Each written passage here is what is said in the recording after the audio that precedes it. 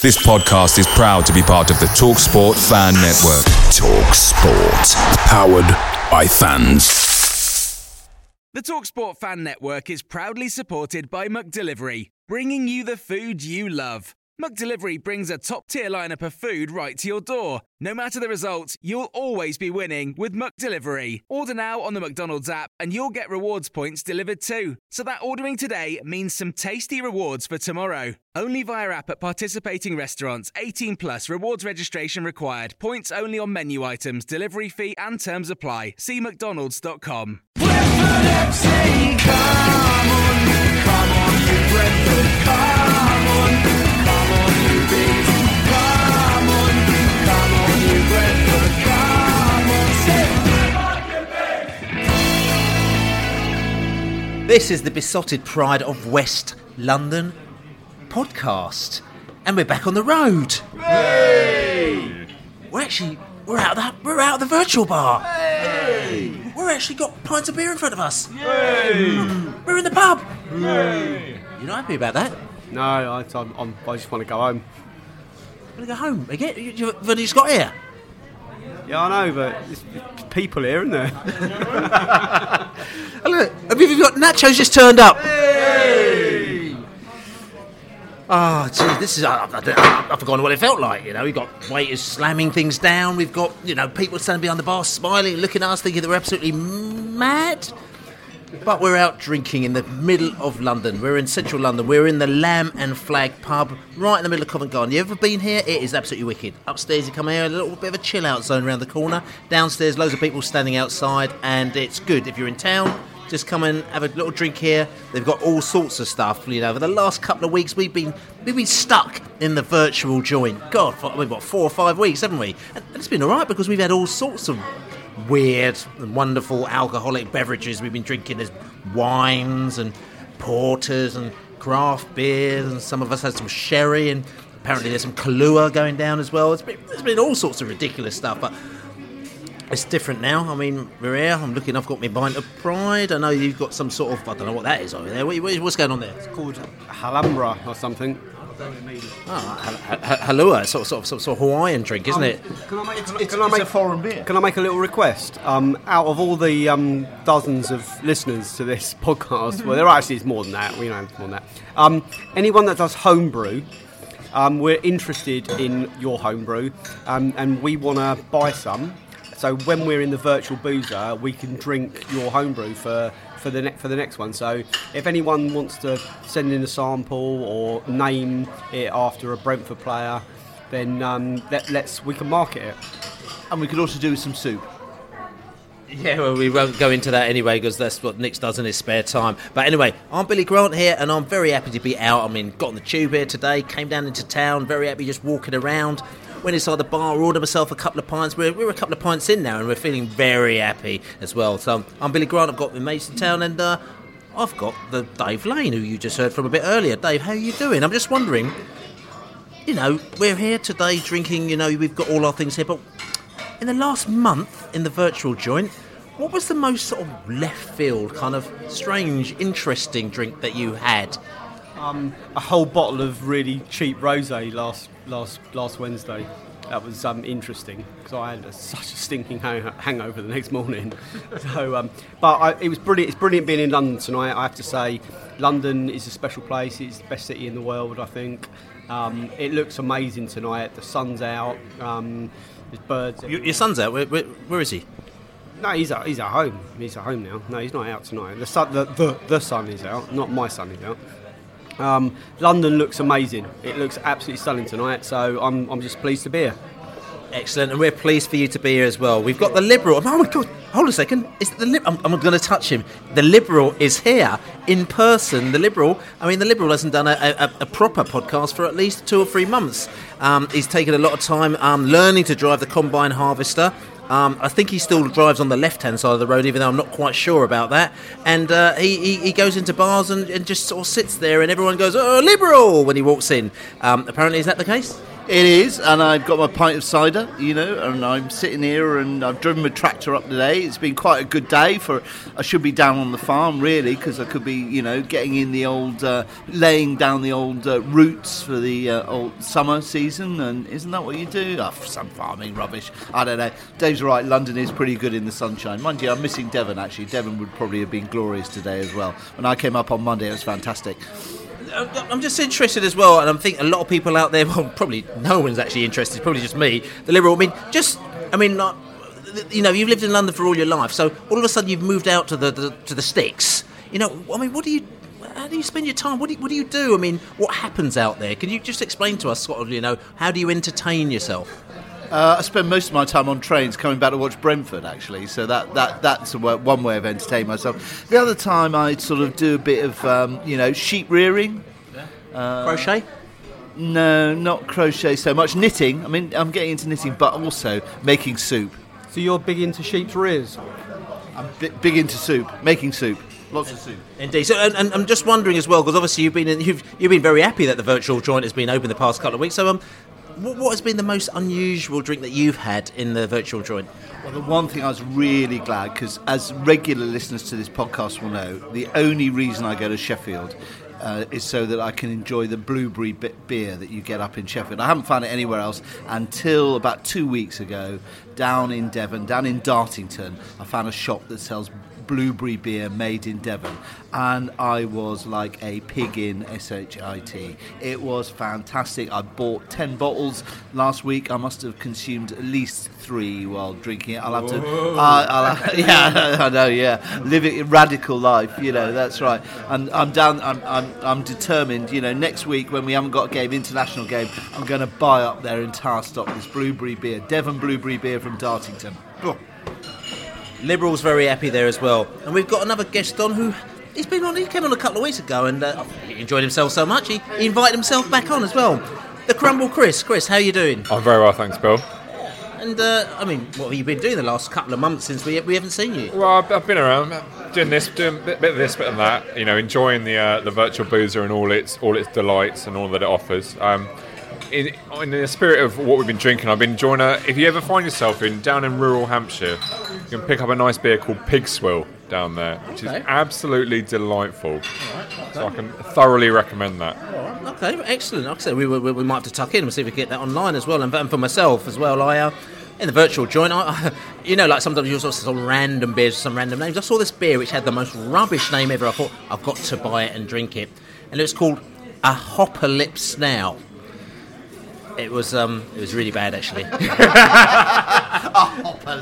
Hopper Lip Snout. It was quite really bad. But anyway, that was it. It got me through a couple of weeks anyway. But anyway, listen, let's go back. Now, we probably needed to drink all that drink because of the football games that have gone down at the weekend, because it hasn't been great, it has to be said. Saturday wasn't great, and Tuesday was horrendous. We played Huddersfield on Saturday, and unfortunately, we thought it might have been a bit of a test for Brentford to see exactly how far we've come. Unfortunately, the test, we didn't pass it. Brentford lost against Huddersfield. They played a very good game and they held us down and they kept us out and we couldn't score and they beat us 1-0. Then Tuesday night, there was possibly one of the most horrendous games that has been seen at Griffin Park for weeks and weeks and months and possibly even years. Brentford were not even at the races at this game, but we were winning 1-0 with 4 minutes to go, and then we ended up losing it somehow 2-1, which was even a testament to how everything is panning out for us. Anyway, we're going to talk about this game in a minute, but beforehand we're going to go back to the pubs to listen to what the fans had to say after the Huddersfield game and the Wolves game.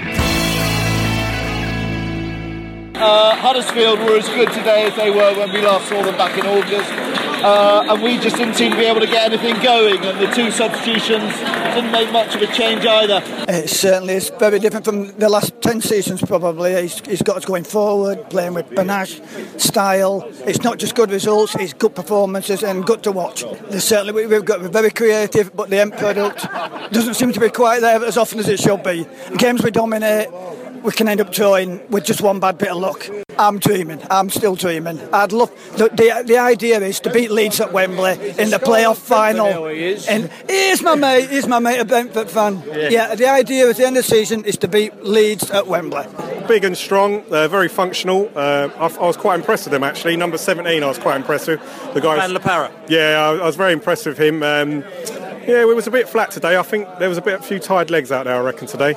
You've got to give credit to Huddersfield today. They played very, very well, and they deserve to win today. And as others have alluded to, I think they are the measuring stick. They are the measuring stick of how, if you want to be successful in this division, I think you need a game plan like they had for particularly away games today. And I think they shut us down, just didn't stop. They stopped us playing effectively. I thought defensively they were not very good today. That goal was too soft in my opinion. I personally am not a fan of the zone defence, but I don't think it was executed very well today at all. Also, I just feel that midfield, Brentford never really competed for the ball. I felt they allowed Huddersfield too much time on the ball and didn't put enough pressure on them. I think second half they were better. Second half they had a bit more invention, but they still never really put the balls in the danger area when they needed to, and they never put the keeper under enough pressure. We lost to the better team. Mr. C, I think where we are right now, Huddersfield are a good side, they're going to do well. They're there for a reason. Nice, tidy play, good football, quick. Caught us over the top on the free kick. We were sleeping, snoozing, crossed it in a goal. That's the difference between a third place side and a 14th place side. I was a bit disappointed today, if I'm honest with you. I thought Brentford were a bit tired, which is perfectly understandable. I'd hope that Brentford would really show Huddersfield that we were kind of like the dark horses. It was more about, they'd been overhyped, but in the end they hadn't been overhyped. They were a very good team. They marked Yotta out of the game. They did a proper job on us, and I don't mean a proper job on us in they come and park the bus and they were negative. They set themselves up perfectly, and they played some really good football themselves. They could have had 2 or 3 or 4. They had chances. They could smell promotion. I think they'll, as we sang on the Ealing Road, I think they will cry on the telly. I don't think they've quite got what it takes to go up. They'll be in the playoffs. And the final whistle has gone. Wolverhampton Wanderers came down. Awful game, Billy. Awful game. Just want to go home now.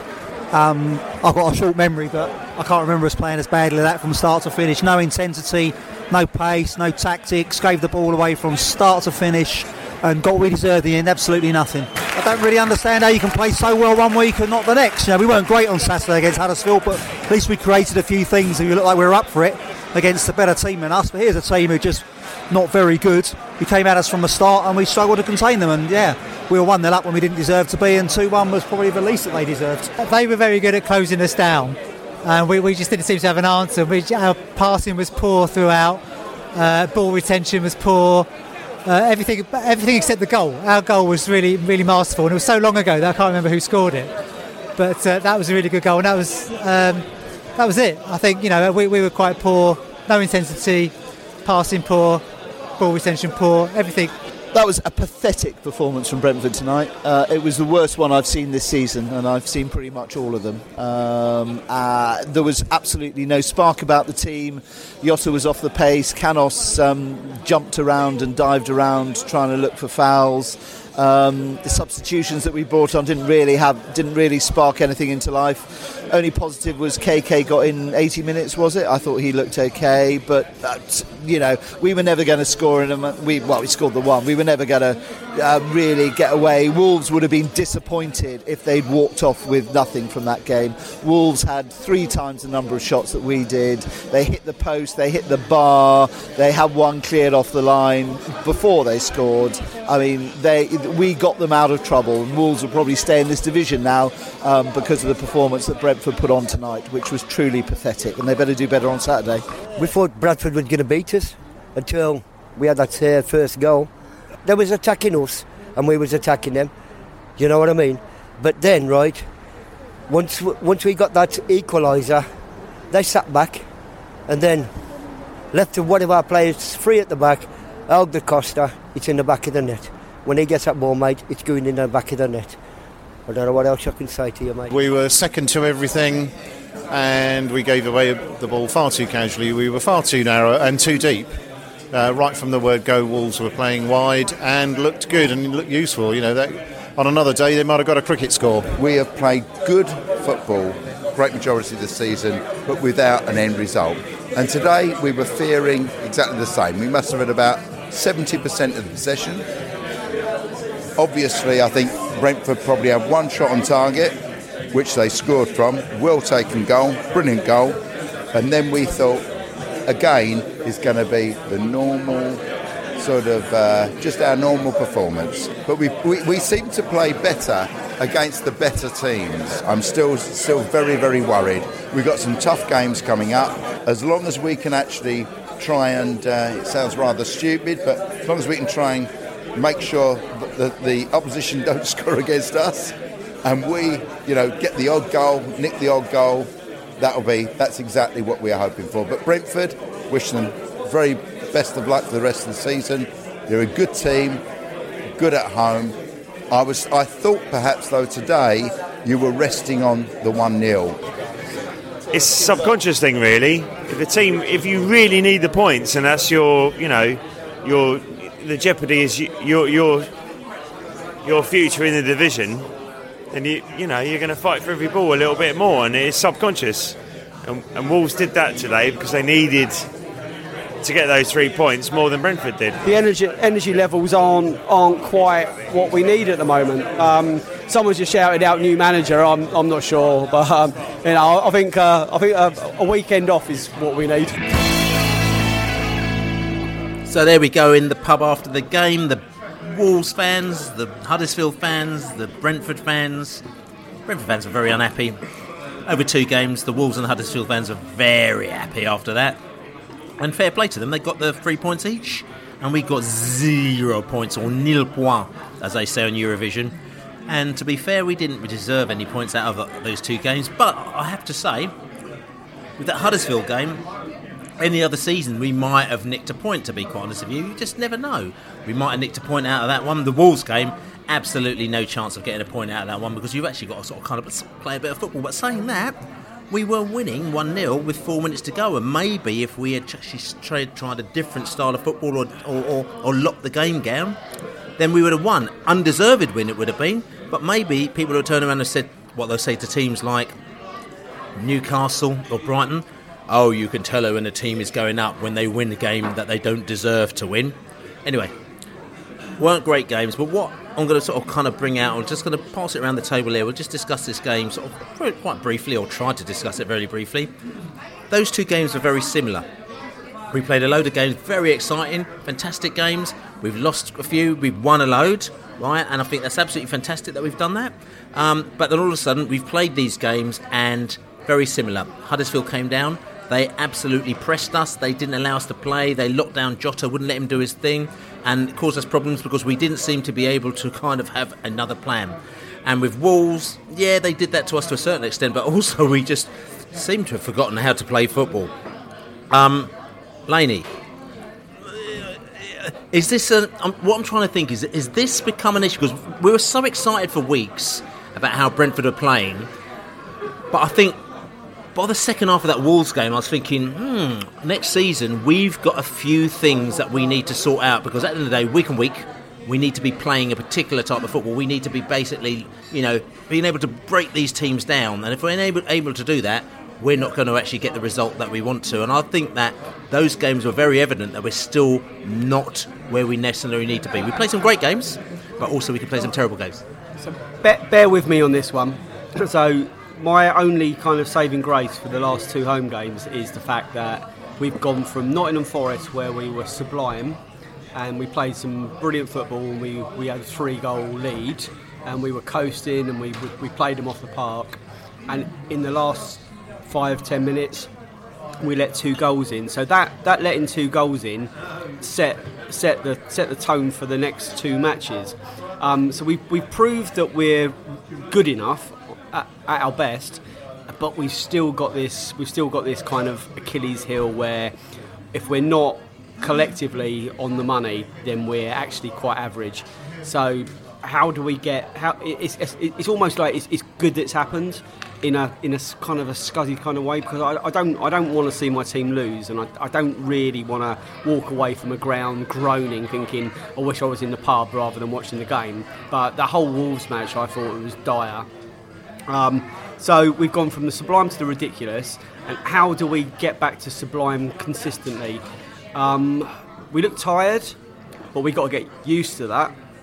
So is there not enough match fitness, or are our most creative players not at the fitness level we want? Jota, Josephson, Canos, these players that give us a spark. Woods looks tired, the others may not be that. I think it might be a combination of a lot of things, but the summer can't come quick enough for me. We're still not a million miles away. But we need to get the consistency that Huddersfield has shown, consistency that Brighton have shown, the consistency that Newcastle have shown, clearly because they've got a big, huge squad and they've got quality players. That we do clearly need to get that consistency. So we need a bigger squad and a few more better players. So again, as I say, we're not a million miles away. So I'm encouraged rather than discouraged. But there's still precious little excuse for last night, which I thought was the worst performance of the year. Two things. I described the Wolves' performance last night as pathetic. Sorry, our performance against Wolves as pathetic, and it was. I mean, the players didn't really seem to be trying. I'm sure they were. I'm sure they gave their best endeavours. Quite interesting, those names that Dave mentioned were all ones that came in the January transfer window. And Jota, Canos, they hadn't been playing regularly.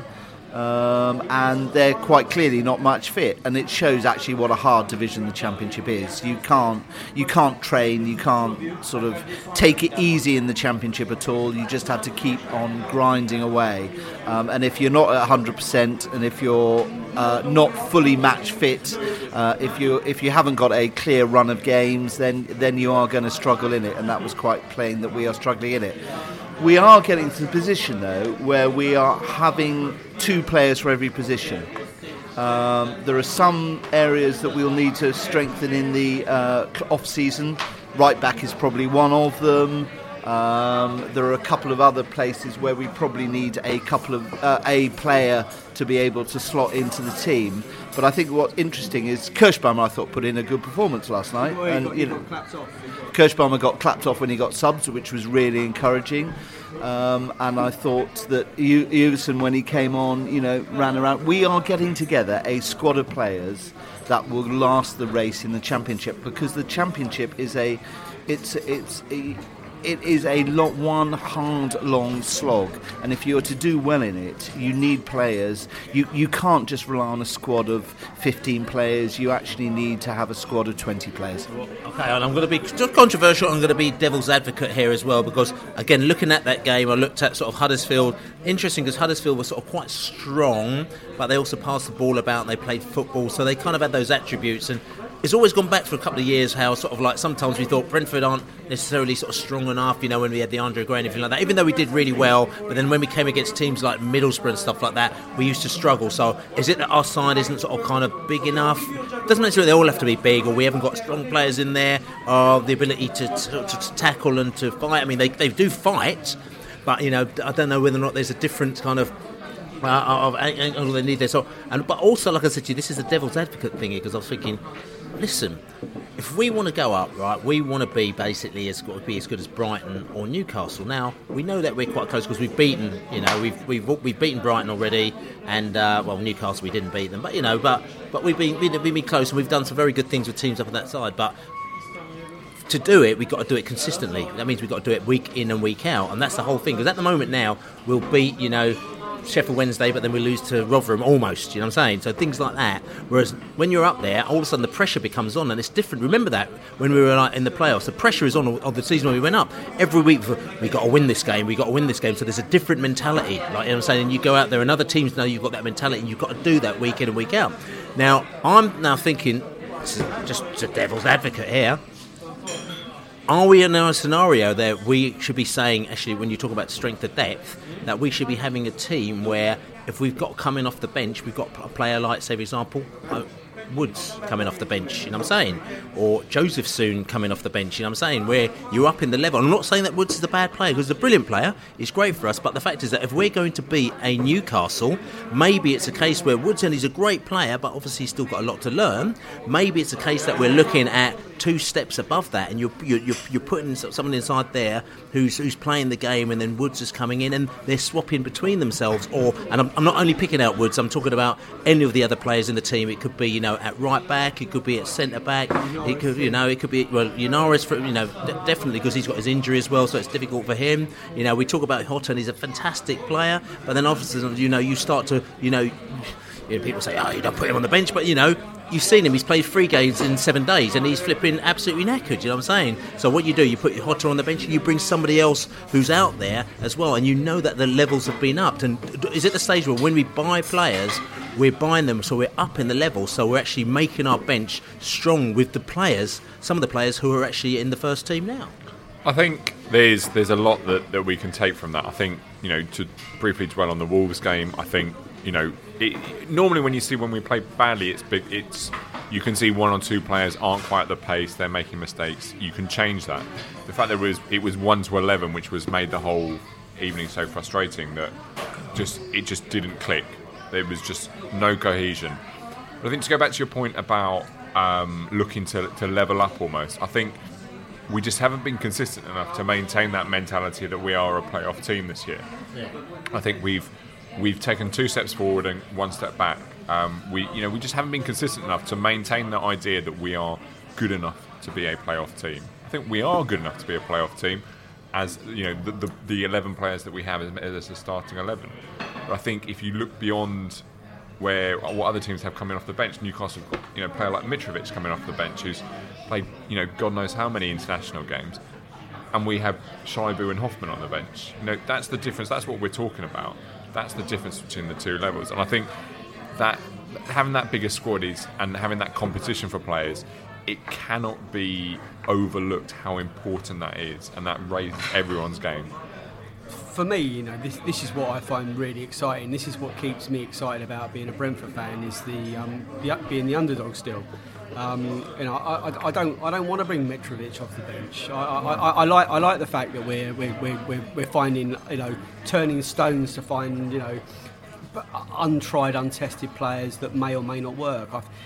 That is truly exciting. Where you're back in. It's almost like you're discovering a new band all the time. You're the first ones that are into this new scene, and you love the first single, and you've been into them from the start, rather than buying the band after they've had 10 number ones and they're on the wane.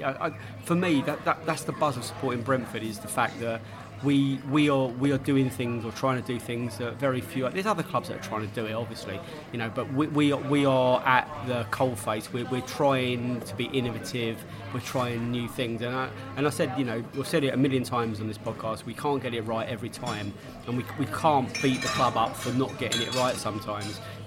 For the brilliant performances at Sheffield Wednesday and Nottingham Forest, you're going to get a below par one against Wolves. But we've had brilliant games against Wolves over the last 3 or 4 years. They owe us one too. So, do we really want to win every week? With all the pressure that we're not that kind of club. I agree with some of that, but what I would also like to see is on the bench, and I think this particularly applies now for the rest of the season, is let's pack our bench with the players from the B team. I mean, I was slightly disappointed last night that we didn't have, and I know not the reasons why they weren't on the bench, but why we didn't have Shabu on the bench, why Field wasn't on the bench. Players like Reece Cole weren't there. Yeah, we brought on Josh Clark.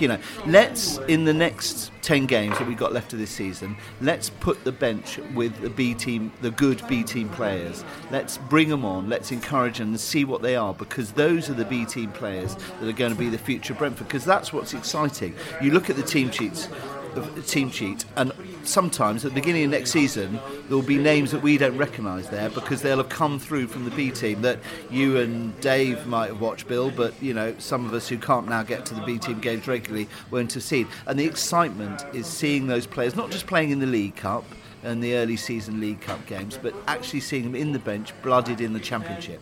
Talking about the B team as well, and Chris, you said the B team played today as well, didn't they? And they they lost again today. I know it's not all about winning, but you saw the result today. You just glanced at it. Yeah, they lost 3-2 to Oxford, which is. I mean, it's quite hard to gauge these things, and you don't know who's playing or who's playing well. But but Reece Cole scored again for the B team. So I completely agree with Nick. I'd love to see some of those players get a game. Sorry, and Harley Dean as well. That's interesting, didn't he? He played for the B team yesterday, didn't he? No. Oh, sorry, I got it wrong. You were joking because I was a bit confused. I was a bit confused about that. Sorry, they pulled one because I was a bit confused about that one. Actually, I just thought, hold on a second, what's going on here? Like I'm saying, I thought maybe he was going in a sort of tutoring role to sort of teach Chris Mepp and all the other characters what to do. But it was obviously some sort of early April Fool's joke that he pulled on me, Laney. Yeah, you dug yourself out of that one pretty well. I have to say, Bill, just being factually incorrect. I've got to agree with Nick, which is unusual. I agree. The B team is another part of this exciting Brentford. Again, we've said this pretty much every week, and I can't over-egg it, and I'm not going to make any apologies for this. It's just the fact that we collectively, A team, B team, we seem to really be getting some vibe going there. There's something really... Vibe or Vive? Vibe. There's something really happening at Brentford. The new grounds we'll talk about probably on another podcast. That's going to start to happen. But I think player-wise, with a very small squad, you look at Wolves last night. Their squad, they've got players coming on in numbers on their backs in the 60s. For God's sake, 60-odd professional footballers in their teams are callable. And you'd also have to remember that some of their players. I mean, I think one of their players costs about £11 million as well. So I mean, they do 15 million. But I mean, their players cost more than our whole squad put together. And more. So, and this is not. Listen, that's the way it goes. I mean, we've seen Villa; they've done the same thing. We've seen, Sheffield Wednesday. They've done the same thing. This just happens in our league. So, but you do that. But you have to we do actually have to realise where we are. But on the other hand, we shouldn't use that as an excuse to belittle ourselves, because at the end of the day is that we kind of know, it could be. But also the other thing is that we have to also remember we shouldn't get ahead of ourselves. Is what I think is. I think that sometimes everyone gets really excited. They want Brentford to get promoted and do really well, and they just think that they get really upset if they lose 2 games or 1 game. But at the end of the day, they're actually doing quite well within the parameters of where we are, and especially within the time scale that we've been in the Championship. There's a lot of teams that have been there for years and they've done bugger all, and we're doing all right, and if we push next year, the year after, that's just what will happen. Nick, regular listeners to the podcast will know that actually I'm sort of slightly ambivalent about wanting to go up to the Premiership, because I think the Championship is actually one of the most exciting leagues, and the styles of football you see, and the places you go, and the fact that you can play games on Saturdays and Tuesdays rather than on Mondays and Sundays actually has something going for it. But what I do worry about is that Brentford have got to keep up with the times, and that's why they've got to be known as a team that does something. And that, I go back to my point about bringing in the B team players. If they can be known as the team that brings on inciting youth of whatever nationality and introduces them into Championship football, it produces 2 things. 1, it makes it interesting for us as spectators to watch, and 2, it means that Brentford will keep being talked about, and that's important in terms of marketing and taking the club forward. And talking about B team, I mean, Joe Hardy. A lot of people go, Joe who? Joe Hardy, 18-year-old Manchester City striker. Did he decide to stay at Manchester City? No. Did he go to any of these other Premier League clubs? No. Joe Hardy decided to sign for Brentford B team. So Brentford have just signed a Manchester City striker as well. Obviously he's in the B team, but this is obviously with a view to him progressing to the 18, because everyone that we sign is like for pretty good progressing in the 18. I saw a few comments from people about this Joe Hardy as well, people who had nothing to do with us at all, and they were just like going, oh my god, fantastic play, he's been absolutely brilliant, hasn't quite made it at Man City, but great place for him to go. Brentford will develop him really well, and they wished him luck. So it sounds like, I don't know too much about him, haven't done the research on him as such, but we'll do that in the next week or 2. But it sounds like this Joe Hardy character is a right good little catch for us, and I think it just goes to show maybe where the club's going again in trying to actually kind of move ourselves to another level by picking up players who have kind of fallen by the wayside to a certain extent with bigger clubs, and we're going to put them on the wind and try and develop them. Laney? I see this as an example of Brentford understanding the football landscape and seeing our place within it, and using networks like Lee Carsley, who we left on good terms. So he's at Man City now as coaching their youth team, and so he's obviously played a part in recommending that Oliver Hardy comes back to Brentford and plays a part. Joe Hardy. Oh, sorry, yeah, and.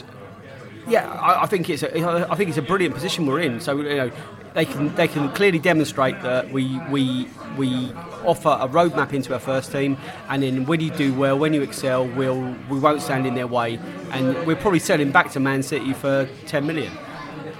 Yeah, Bill, I completely disagree with your assessment of the player that he's fallen by the wayside. He's playing quite regularly for the one of the youth teams at City, so I think. Like Laney says, I think it's completely testament to how far we've come as a club that a player can assess their current position at a Premier League youth team and look across and actually, you know what I want to do? I think I've got a better chance of making it by playing regular football for an established Championship club that play football the right way. And could we have said that 4 years ago? No, we were losing players like Luke Hacker, players like that were leaving because they didn't see a future at our club, and now look where we are.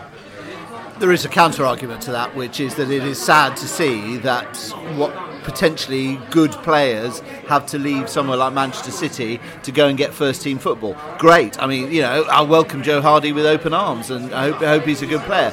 But actually, it's a sad indictment of English football is that this guy has to leave a top-ranking Premiership club because who will just go out, if they need a striker, they'll just go out into the transfer market and spend 50, 60 million pounds on buying them, rather than be prepared to be brave and develop one of their own. But it's a perfect example of how this business model of Brentford Football Club is now working, because Man City are after Champions League and Premier League wins, and under 18s don't play much part in that, so they have to lend them out, and then it's just like for a player, why would you want to be lent out to come back to a club that you don't ever stand a chance of playing for?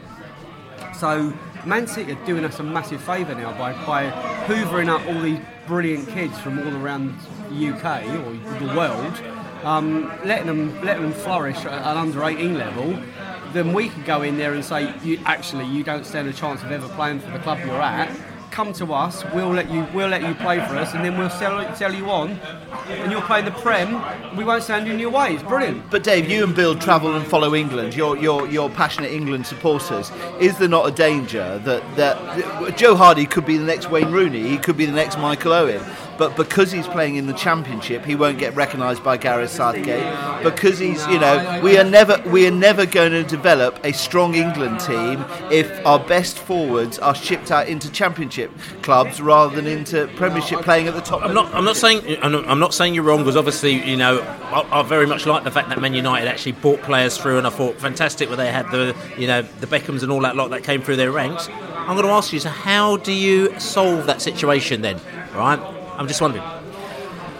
I don't have an answer for it, because do you exclude the foreign players coming in? The club saying no, you can't buy that. I mean, I'm just asking. I think what you have to do is you have to have a quota, and you have to say that each Premiership club should start with 5 homegrown players.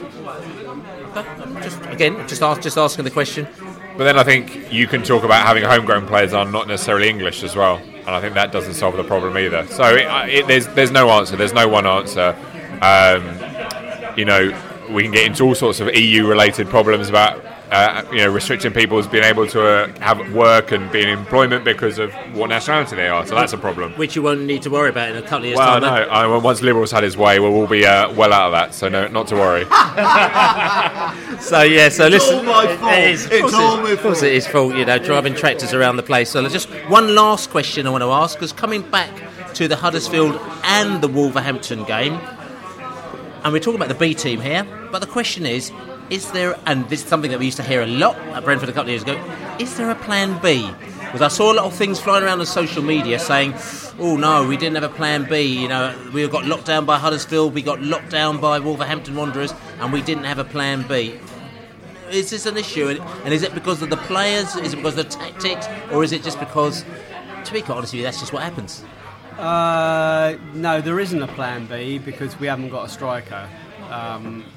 We haven't, putting Canos up front, I think, is a starting decision, not a substitute decision. He looked like a fish out of water when he was put up front on his own.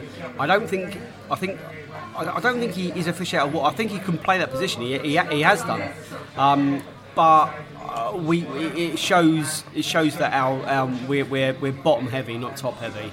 We need to get a striker. I think it's not a plan B when it's doing plan A with a different configurement of players, and it's just not. It's not enough. We need to have an alternative system, and we just don't have that at the moment. Warburton always said plan B is doing plan A better. At the moment, we try and do our plan B is trying to do plan A worse, and that's not.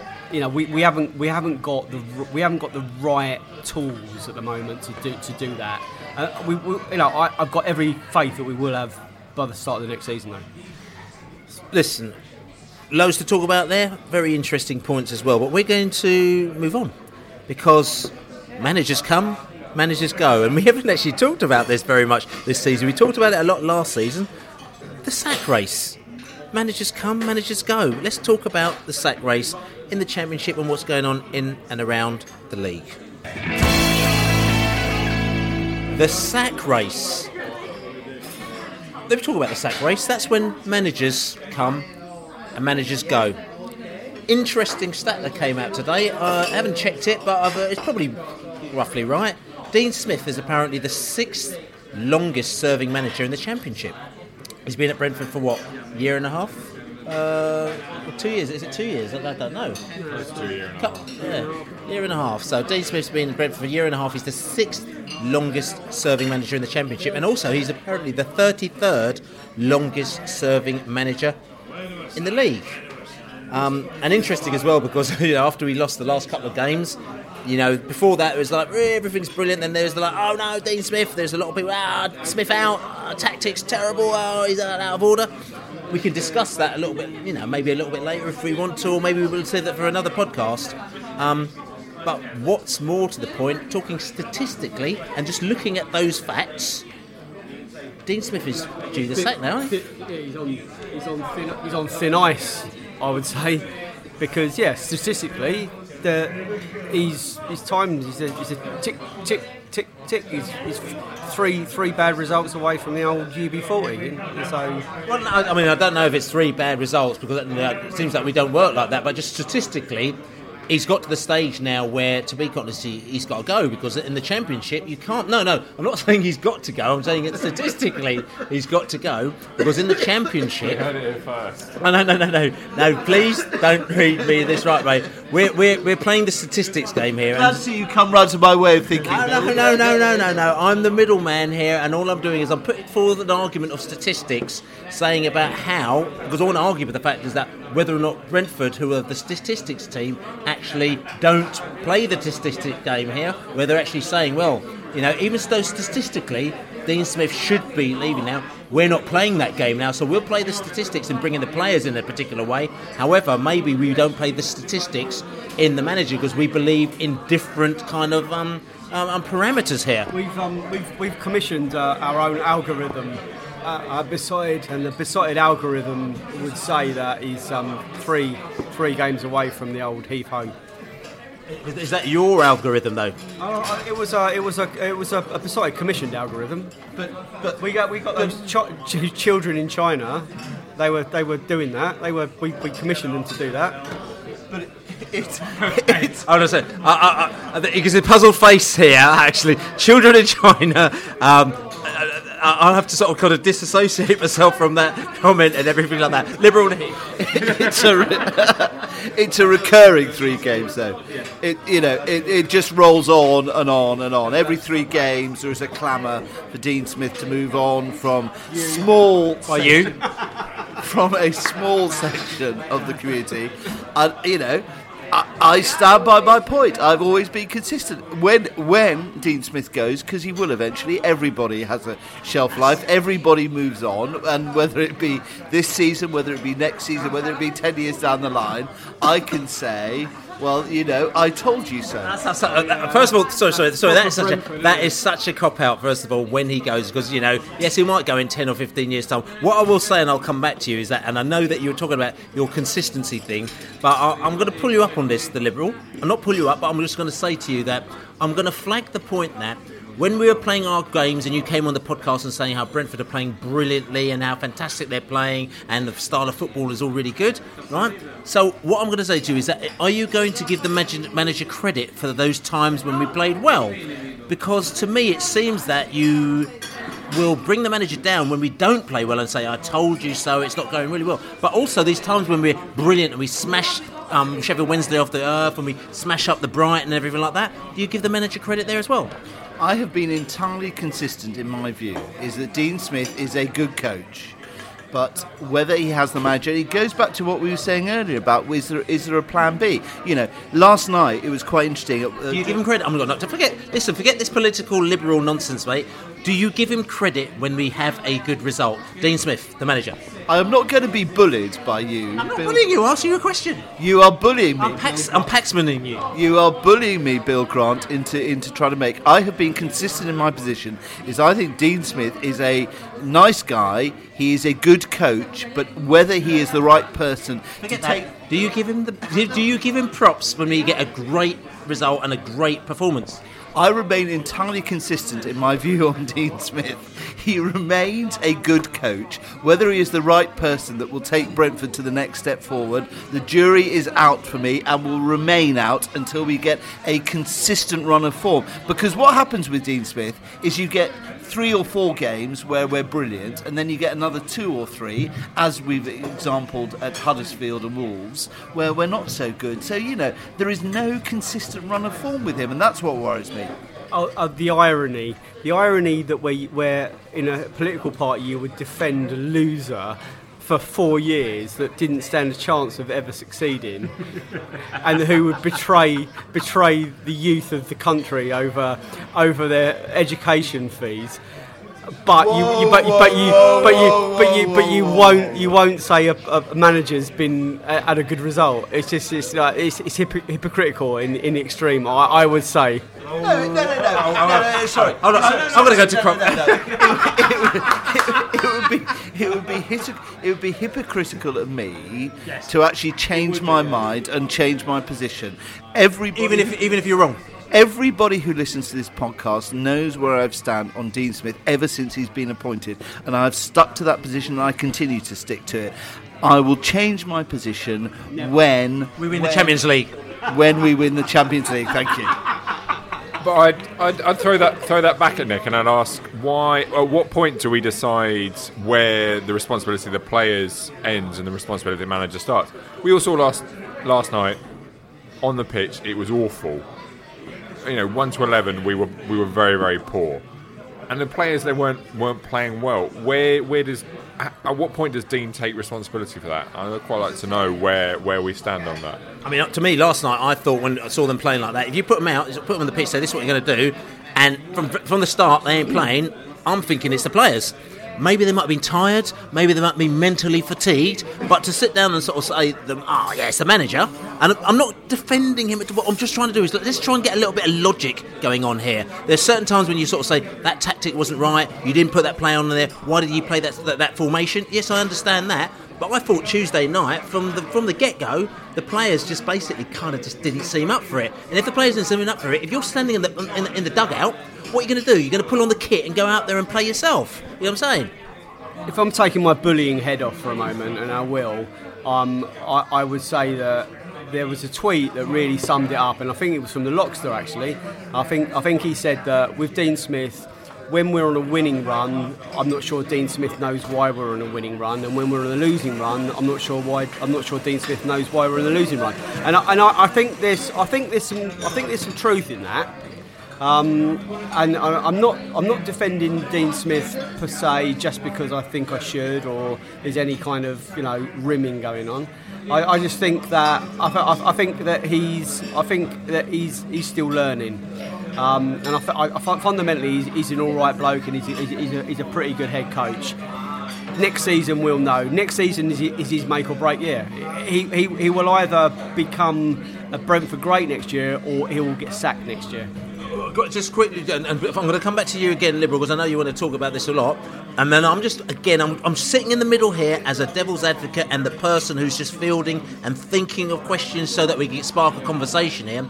If, per se, next season is going to be our season where we go for it, so say, for example, we buy a striker for £6 million and we buy a midfielder for £10 million. I mean, I'm being facetious here. Yeah, I'm saying, and we're going to go for it. Technically, if the club's going to go for it, they need to be sure in all areas that they're going to go for it. This will be an interesting test because the thing is, they ain't stupid. They're going to say, the manager's got to be right, the head coach's got to be right, the players got to be right, everything's got to be right, because you're not going to go half-hearted. You're not going to go and buy spend £3 million and then get this wrong or get that wrong. Everything's going to be right. So I suppose the question's going to go out there is that if next season is a season he's going to go for it, what are all the cogs that are going to be in place? And say, for example, Dean Smith and all the team that we've got there, are they the right cogs in place? As well as, we've already said that the players aren't right. Coming back to this, and we said we'd probably need 2 or 3 players. Probably after that Huddersfield game, something like that, we probably need about 5 players that we need to do to actually strengthen our squad. But that, I think, is a very interesting point because I can't answer that question. Well, what we know is that having a head coach means that we've got a system, we've got an ethos, and then the head coach is interchangeable, and that's what we've got. I see if Dean Smith leaves Brentford, there's probably a good chance that he'll be headhunted and gone, as much more than that we'll sack him. And if I don't think we will sack him, I think we would replace him, and I think there will be another role for him within our setup. Whether it's Kev O'Connor would step up, or whether Dean Smith would step down, or whatever's going on. A manager is a position that you hire and fire. A head coach, they're interchangeable, they're slottable, and I think Dean Smith has got a role at Brentford for a while yet. You're now coming in round to my way of thinking. I mean, you introduced this item, Billy, by talking about the changes that have taken place in other Championship clubs, which we haven't talked about yet because I wanted to try and get onto that. But this is kind of we've got fixated and stuck on Dean Smith, which is fine. Look at other start again. Look at other Championship clubs. The way that they chop and change their managerial systems. What they throw the baby out with the bathwater. Look at when Mark Warburton leaves the club. Not only Mark Warburton leaves, but Frank McParland leaves, David Weir leaves. That is no continuity. I suggest that Brentford have actually got the best system. Is that they have got a team of people who. There are changes made, people come, people go, but the ethos remains the same, and that actually is why we got the credit to Matthew Benham for holding his head on this, who knows far more about it than I do. But if there are changes to be made, I'm pretty confident that they'll be made with the best of intentions, so that it'll take Brentford forward, not just rip up the entire system and start again. That's why next season's going to be absolutely fascinating. I think, if I were to sit here now, where were we? March the 17th or whatever it is, March the 16th, and say, what's the prediction for next November or next December? If we are not in the top 6 next December, Matthew Benham might decide to make a change. It's the 15th, you don't even know what day it is. No, again, for me, the thing is, I've seen enough. I'll be honest with you. I've had really depressing days where I've seen some horrendous football. But I've seen enough good football there to say, to me, I say that we need to stick with it and we need to keep the continuity, and also we need to give props where props need to be given. I don't think the props are given when we play well, and that's part of the problem. And also the other thing is that everyone's learning here. The players are learning, the manager's learning, the club's learning, everybo's learning, and we're still doing much better than these teams who have been in this league for years and years. So I'm not saying that we stick out and just keep on blindly going for 12, 13 years. However, I'm just sort of thinking that, at the moment now, we're in a situation where we're not doing that bad, and we've seen some brilliant games of football, and let that continue. I'm just going to bring you in for one more because we need to move on and talk about the sack race. I was going to say we're going to link it in. To be honest with you, so Dean Smith, what a lovely bloke he is. No one can deny that. You know, I don't want to see him out of the job because he's a proper decent man, and he's got a place at Brentford. He needs to learn, probably. He probably says he's not the finished article, and you know, let's hope he can learn in the job, and let's hope we can sort of evolve with him. But we don't want to be a club that goes and cherry picks these managers like McLaren. You know, these players these managers that have kind of failed, who are on this managerial conveyor belt. You know, there seems to be these managers get an unlimited amount of chances. McLaren's got 2 chances at Derby County alone. You know, how's that right? Yeah, but again, it's interesting. I think we've proven that we actually don't do that. I mean, you know, before, you know, I mean, Dijkhuizen, they've admitted it's the wrong person, but I mean, it was out of the blue. You know, we were going for Pep Clotet, who is obviously Gary Monk's right-hand man as well, which is a little bit left field. We always go left field in what we're doing. Is that the right thing or is that the wrong thing? And a lot of people seem to, you know, to think that we should be going a little bit more obvious, but it doesn't seem to be the Brentford way. Coming back to McLaren, though, it's interesting because, like, Steve McLaren, 2 shots at Derby and he's gone. That club has spent a hell of a lot of money and they're doing things, but and they were very close that season again when we were with us. They were close to getting to the playoffs and they didn't do, and then they've just kind of fallen off since.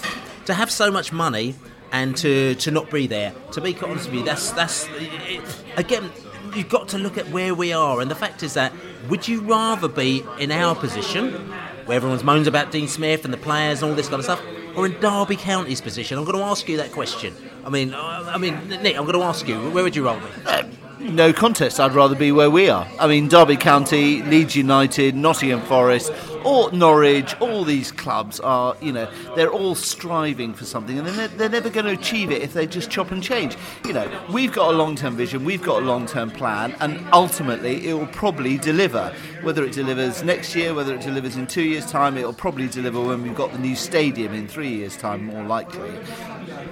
It's the way forward. And I mean, until English football starts to plan for the long term rather than these short-term moves, we're going to be the laughingstock. And so, but again, it's interesting because are Brentford planning long-term or short-term? Brentford quite clearly are planning long-term. I mean, you know, you don't seem to be happy about it. You are again putting words into my mouth, Bill. I think the system we have means that personnel is interchangeable, but the system behind what we have is ultimately the correct one and the way forward. See, this is where I agree 100% with Nick. We are on a learning curve and we're on a trajectory that gets us to somewhere. We might get there quicker with a different head coach, but we don't know who that other head coach is. So, and whether we replace him and we take a gamble and it works and we get there quicker, or whether we change it and we get another head coach and we get there slower, I don't know. What we've got is what we've got, and fundamentally it isn't broken. You know, again, I said it for the 3rd time probably this podcast. He's learning on the job, and you know, if the fit's right, if the personality's right, if he buys into this more holistic, bigger A-team, B-team system, if he's into developing youth and these non-negotiables that we spoke about on the podcast about the B-team, you know, if he buys into all of that, then you know, then Dean Smith is there for the longer term. So I mean, talking about, you know, managers, we talked about Steve McLaren as well. We've got Gary Rowett's coming from Birmingham City. He's coming to Derby County. Rowett's at Derby, Rowett's at Derby County instead of McLaren as well. So McLaren's gone off, spent loads of money there as well. Again, you know, but it's interesting because there's one manager who obviously we know very well who's now come back into the frame, Mark Warburton. We're just talking about it because at the end of the day he's got a link to Brentford, and now he's not in the he was out of the British game, the English game, because he was playing he was up in Scotland with his team. But now they've moved to Nottingham Forest, which obviously we beat them last week, which is a very, very interesting match as well, and interesting because Frank McParland was actually just made director of football at Nottingham Forest. I think probably a day before that, so he actually saw Brentford come down, and he actually saw us come down and actually smash them off the park, which is quite interesting with a lot of players that he had nothing to do with actually kind of bringing to the club. So I think it might have been quite interesting to see the change in complexion over Brentford. But Warburton he's come to Forest probably a little bit earlier than was expected, because everyone was expecting him to go there at the end of the season. But Forest are in a lot of trouble, and they're very nervous that they might be in relegation trouble, because, like I said to you, they're dropping like a stone. Personally, I don't think they'll go down, because I think there are a lot worse teams than them out there as well. But no, I'm just saying, because at the moment now, because you've got your Wigans, you've got your Blackburn Rovers, you've got your Rotherhams out there. But the Nottingham Forest people that I spoke to are very, very worried about this. They think they're in a very precarious situation. So I think with Mark Warburton going in there, it's kind of a bit of a brave move for him as well, going in before the end of the season as well, because he's got to actually do a rescue job for them as well. What do you think? I think it's a brave move. I'm not sure whether. I think in the short term, it's maybe not the right appointment. In the long term, it could be. I think when he came to Brentford, he introduced a certain style of play that initially off the bat was quite. At times it was very frustrating, because it went wrong. Sometimes when it worked, it was brilliant, but when it went wrong, it was very frustrating and irritating to watch. When we had players, goalkeepers throwing it out, defenders passing it around the back, who weren't used to doing that. And I think if you go to a club where confidence is shot, they don't necessarily have the players that they haven't been playing that system. I mean, I couldn't really tell you what system they play, because they've been playing whatever they have been doing so badly.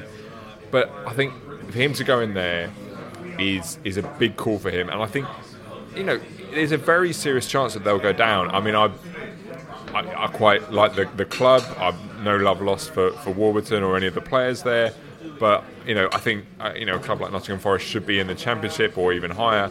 But if they go down, so be it. They've only got themselves to blame. But I wonder in the short term whether the style of football that Warburton will bring to the club could actually hurt them in the short term. And I think, I'll be interested to see how they turn out over the next 9 games. See, there's some real pressure on Wolves there now, because Rangers, they were really down on their uppers, weren't they? They were in the second division, and he couldn't fail at Glasgow Rangers.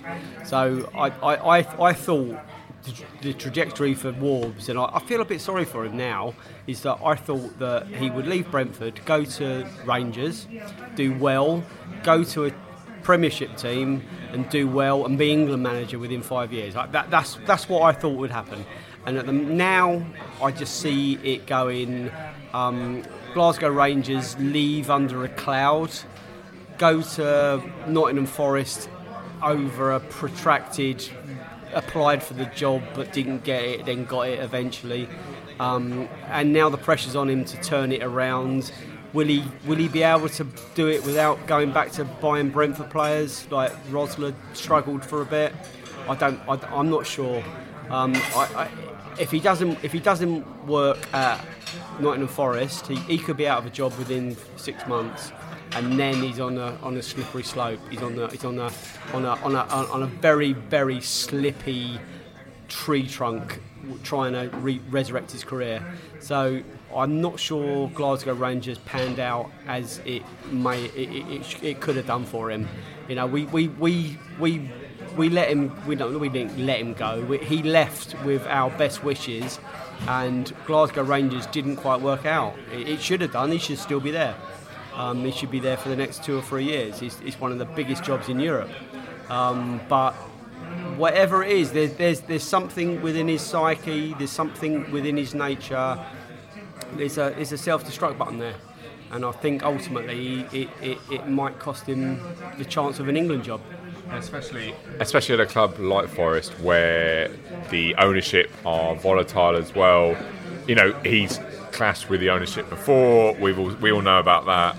It can happen again and be even more explosive. And I think as well, I wonder how you could see when he first was at Rangers, he wasn't used to the intense scrutiny that he got as well in the media. And I think, I'm not saying it will be the same at Forest, but I think it will be a similar level of scrutiny that he'll get. Very much under the radar with us, very exposed at Rangers, and I think he'll face a similar level of scrutiny at Forest, and that'll be tough for him. You can always reinvent yourself. I mean, look at what Uwe Rosler's doing at Fleetwood Town. Uwe had to slip down a long way. Fleetwood Town are now challenging for promotion from League One. It could well be the next season we see Uwe return to Griffin Park. And I, for one, will be applauding him because there's somebody who struggled, got kicked around quite a lot, gone to Fleetwood, reinvented himself, reinvented them, and have pushed them towards Championship football. Be interesting to see next season. Yeah, you got to say fair play to Uwe. He actually started us on this kind of evolution. He started playing football at the back, and goalkeepers rolling it out. We have to give credit where credit's due. He bailed out, and he'll get grief for it. When he was at Leeds, we won't probably forget him bawling the Brentford fans out when they equalised. But Rosler is another good man. We have to say it as it is. You know what I mean? You can get really territorial. You can get really kind of like you can get really like entrenched in positions. But they're good people. He's a good bloke, and we wish him well at Fleetwood, and I hope we never play him. But you should never get attached to people, because football is a cruel game, and you should never get attached to football managers, and never throw yourself wholeheartedly in behind somebody, because it will come back to bite you when they get sacked, as all managers do. I disagree. I disagree that where football is about personality still, and I think decent people need to be treated decently. As we say on Besotted, manners, always manners. I have to agree with Nick about getting attached to people. I saw that Human Centipede film and it was awful. So I should never ever let anyone get attached to anyone else. It's horrible. And get attached as well, and just going around on the sack race thing as well. Leeds United, obviously, in the playoffs, and they've got the manager Gary Monk, who were sort of linked with at some time as well.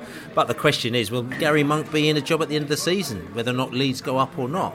That would be a real indictment, and why Leeds are such a laughing stock. A nasty club. If Gary Monk got Leeds United promoted and then was sacked, that really, they should be relegated automatically. Well, Nigel Pearson, did Nigel Pearson do that?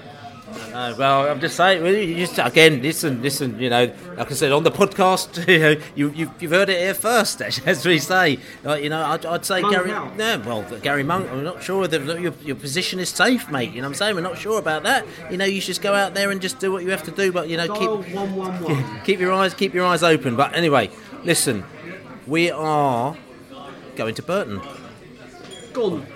On Saturday. Gone for a Burton. We're going for a Burton on Saturday as well. It's not going to be under the floodlights. We might talk about Griffin Park under the floodlights if we get a chance, but more of a chance we'll talk about going to Burton on Saturday, because we're playing that team called Burton. We're going there for the first time ever. Brentford are going there for the first time ever, and a load of us are going up there and we're going to have a right good laugh. So we got Burton coming up on Saturday. But before we talk about Burton, actually, as you know, we sort of do our little socials. We've got a social coming up at the end of the month, the 30th of April. Bank Holiday Sunday, the day after Fulham, unless Fulham gets moved, of course. And we've got a couple of players already lined up. We've got more players lined up, but we need to get them fully confirmed. But we've got Gary Roberts, Gasping Roberts, he's going to be there as well. Absolute character. Scored a goal against Liverpool, scored a goal against Swansea when we got past them when Swansea were a first division team.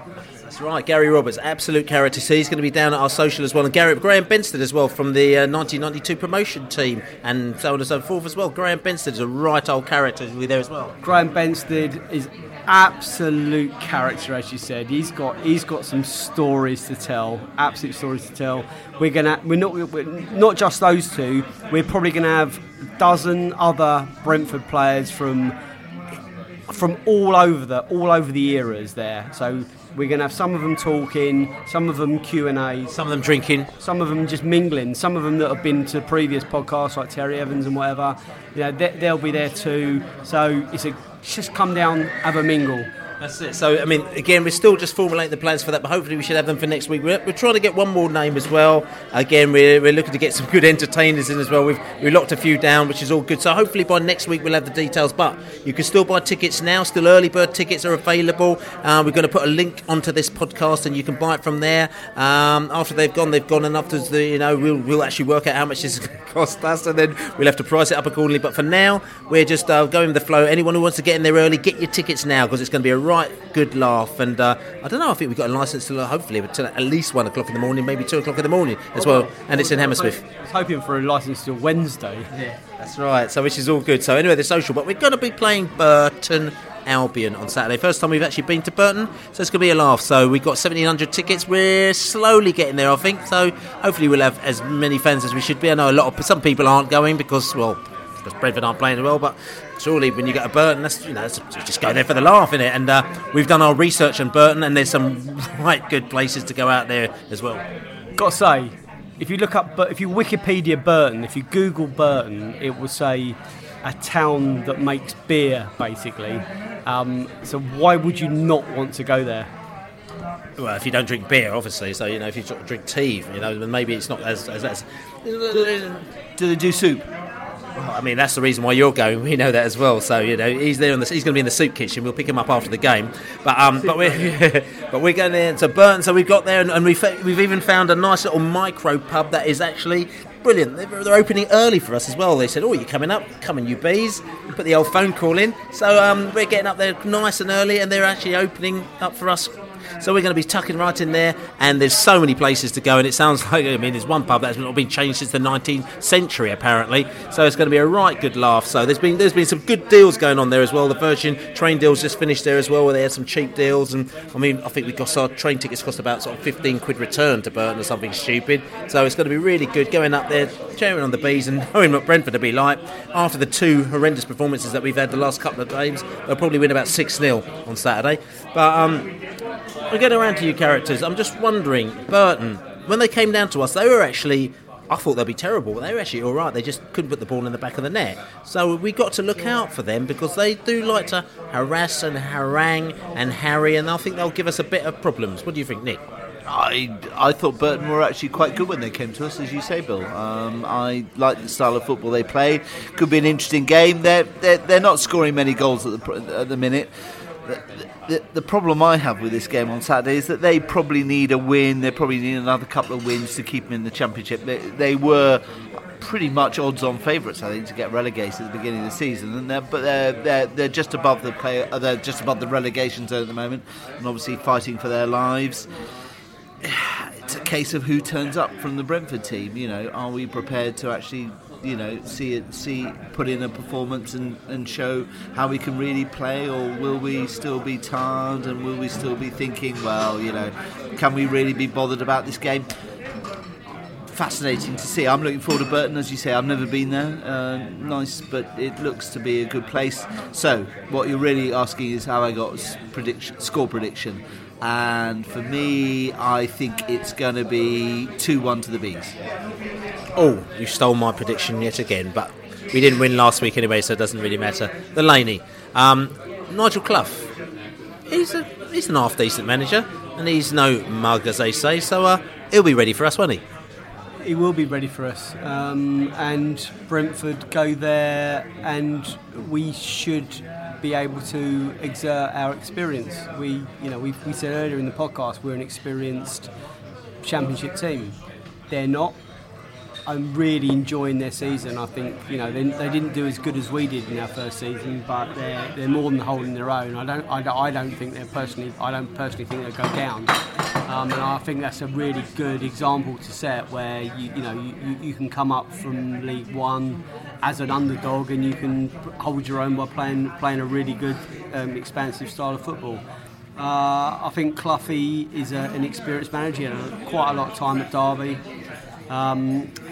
He knows his stuff. He's no mug. It's not an idiot setup down there. We're going to go there and struggle. I think we'll win. I think we should. Well, we should win. If we play anything like we did against Wolves, we will lose. I hope to see a reaction. So I'm going 2-1 as well. I think that's fair.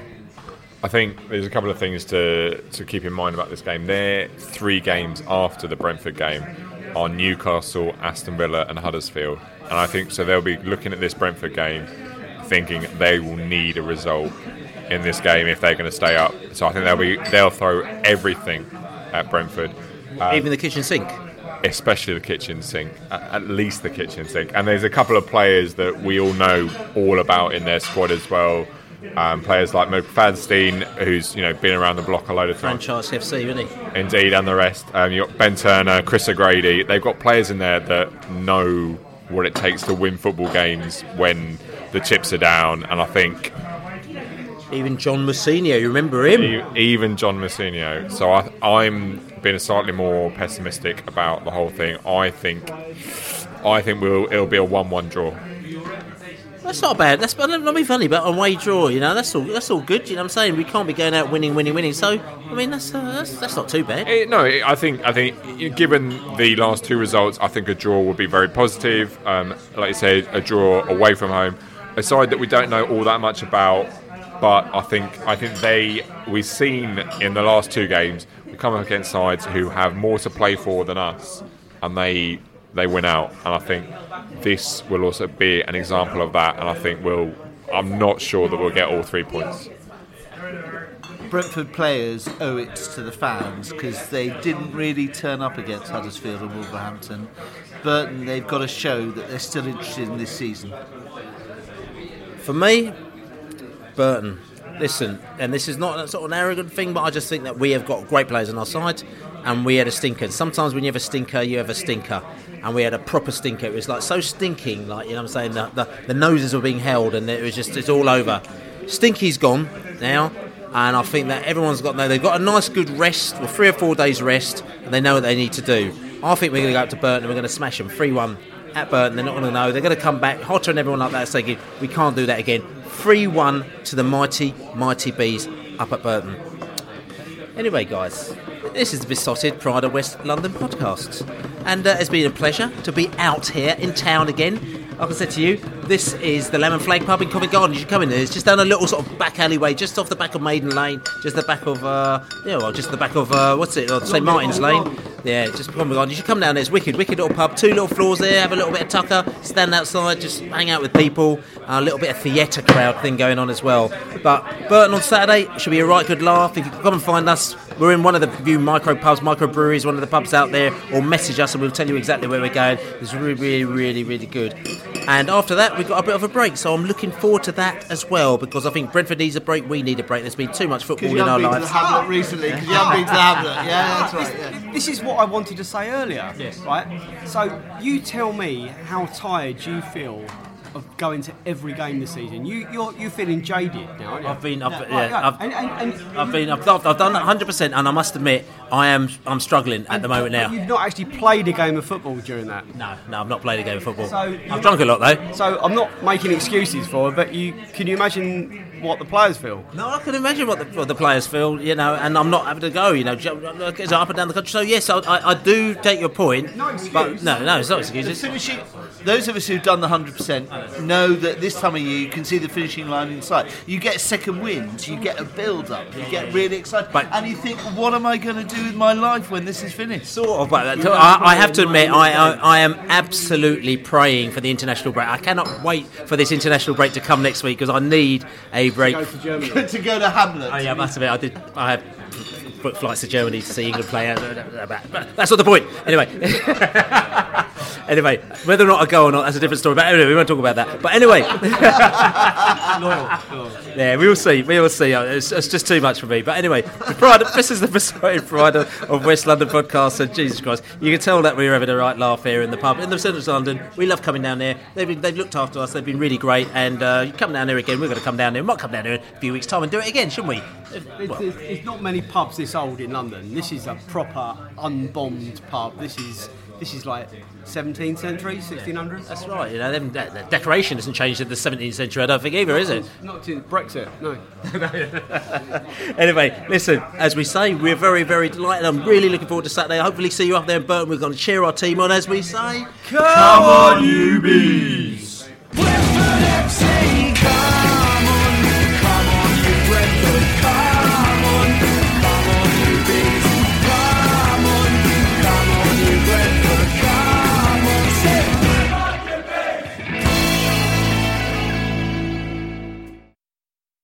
Away days are great, but there's nothing quite like playing at home. The same goes for McDonald's. Maximise your home ground advantage with McDelivery. Order now on the McDonald's app. At participating restaurants, 18 plus, serving times, delivery fee and terms apply. See mcdonalds.com.